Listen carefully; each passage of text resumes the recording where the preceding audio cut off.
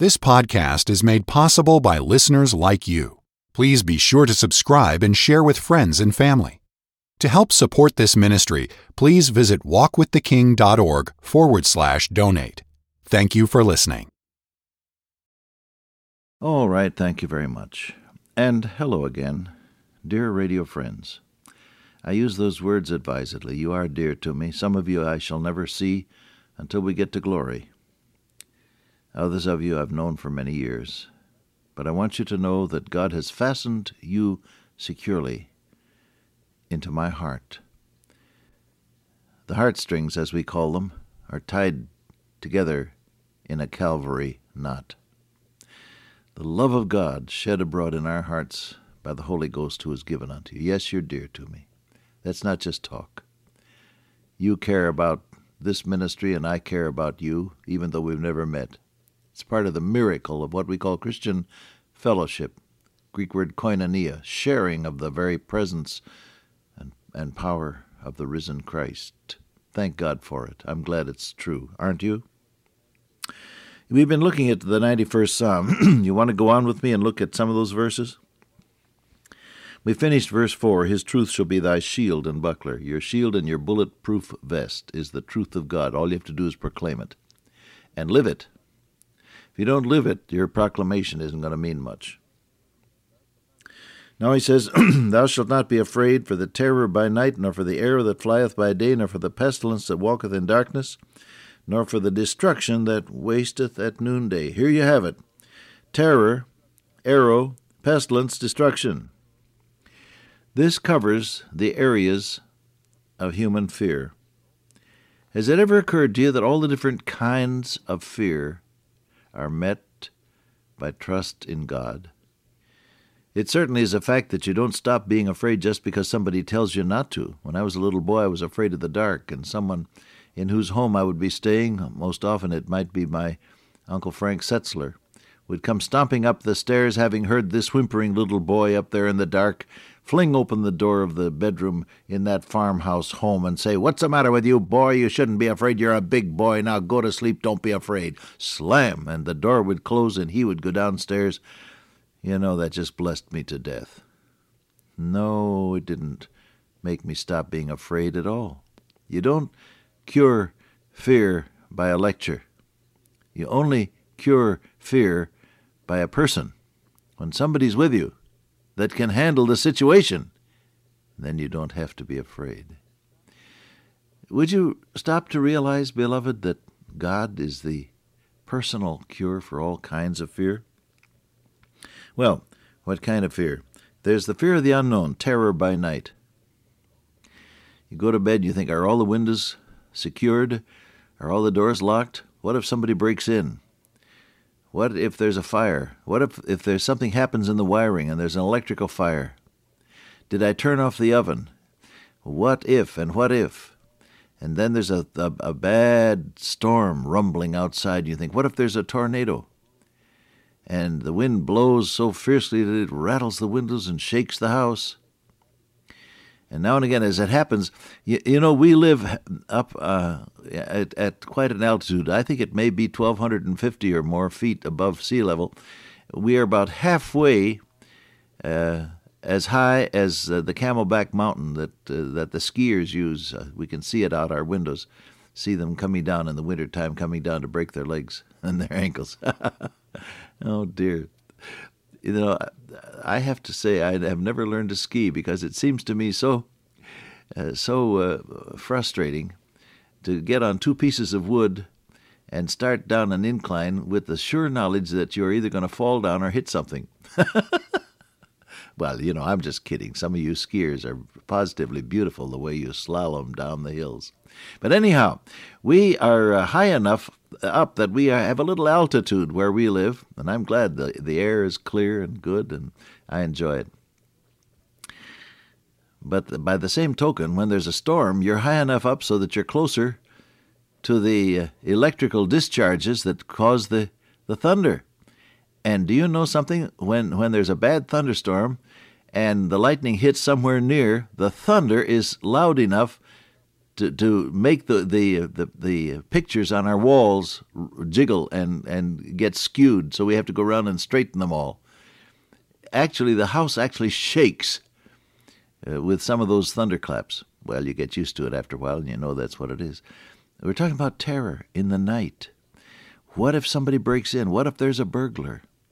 What if there's a criminal out there? You've heard on the radio or the TV that there's an escaped convict in the area. What if he chooses your house to break into and to hold you hostage? And you don't feel well, and your heart is beating erratically, and it skips a beat now and again. You think, what if I have a heart attack? What if, and what if, and what if? The terror by night. Yes, we've gone through it, you and I, haven't we? What do you do about that? Well, the Bible says, I will both lay me down in peace and sleep, for thou, Lord, only makest me to dwell in safety. From somewhere I got a sweet little story about two children who had been put to bed, and it was dark, and they were discussing all the different things that might happen. A little boy and his sister, who was maybe 2 years older than he. Let's say they were about maybe 3 and 5 or something like that. And they were sharing the same bedroom and talking across the room, each from his or her bed. And so finally, the little boy said, I'm scared. And he said, what about the lions? His imagination was working, and he thought there might be some lions around. What about the lions? And from across the room, his sister's voice came in that clear, childish treble. What about God? Oh, that does it. What about the lions? No, what about God? For thou, Lord, only makest me to dwell in safety. Do you have some unnamed fear in your heart? Many of us do from time to time. You know, you think as the years go by, what if I have a stroke and I linger for months or even years, unable to move, and I'm a burden on my loved ones and all that? What if I have a heart attack? What if? Unnamed, faceless terror. What do you do about it? Fight it? No, just turn it over to your blessed Lord. Thou shalt not be afraid for the terror by night, nor, he says, for the arrow that flieth by day. Here is deliberate attack. Arrows are shot at a target. And here is deliberate attack. You don't have to be afraid of deliberate attack by somebody else. Aren't you glad that's so? You know, it does seem as though there are people in the world that don't realize that you and I are as nice as we really are. I'm always surprised when somebody attacks me because I'm such a nice guy. Yeah. The arrow that flieth by day. Deliberate attack. Yes, it does happen. I had a man say to me years ago, I'm going to get your job, and he went to work at it. Well, he didn't get it. God took care of me. I'm his boy. But it does happen. And always we think, oh, what am I going to do now? Listen, friend, thou shalt not be afraid for the arrow that flieth by day. Suppose there is a deliberate attack made upon you by somebody. What then? Just trust your blessed Lord. Just specialize in obeying him. He that dwelleth in the secret place shall abide under the shadow of the Almighty. Under his wings shalt thou trust. Thou shalt not be afraid. Specialize in obeying God. Let him handle the arrows. Oh, that's a precious truth, isn't it? Then he says you won't be afraid for the pestilence that walketh in darkness. Disease comes. What about it? The pestilence that walketh in darkness. Disease. What if I contract some great disease? What if cancer hits me? What if diabetes hits me? What if I succumb to high blood pressure? What if I have a heart attack? What if arthritis cripples me so that I'm all crippled up in bed and can't move a muscle? What if? Disease. Now, this is a very real thing, and I'm talking to some people who already have become the victims of some illness or other, and you're anchored, aren't you?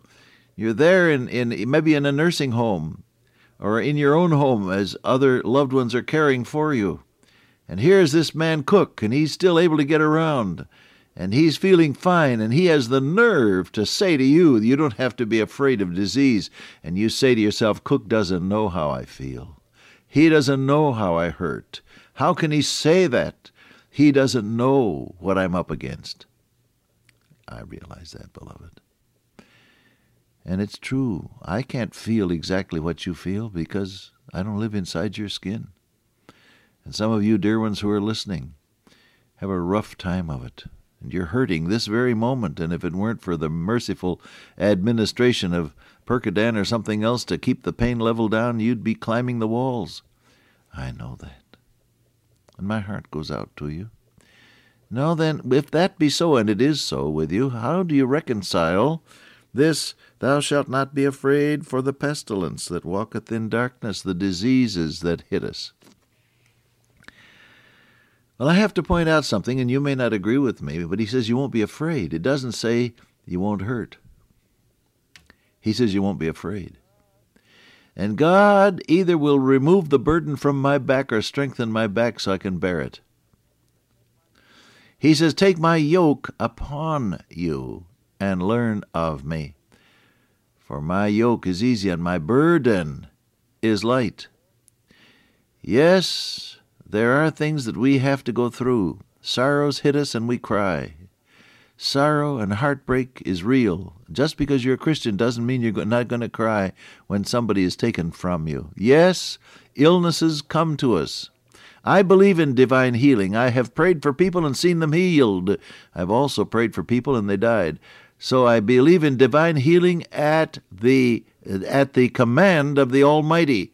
We leave the outcome of the prayer to the God who hath done all things well. If ye being evil know how to give good gifts to your children, how much more shall your heavenly Father give good things to them that ask him?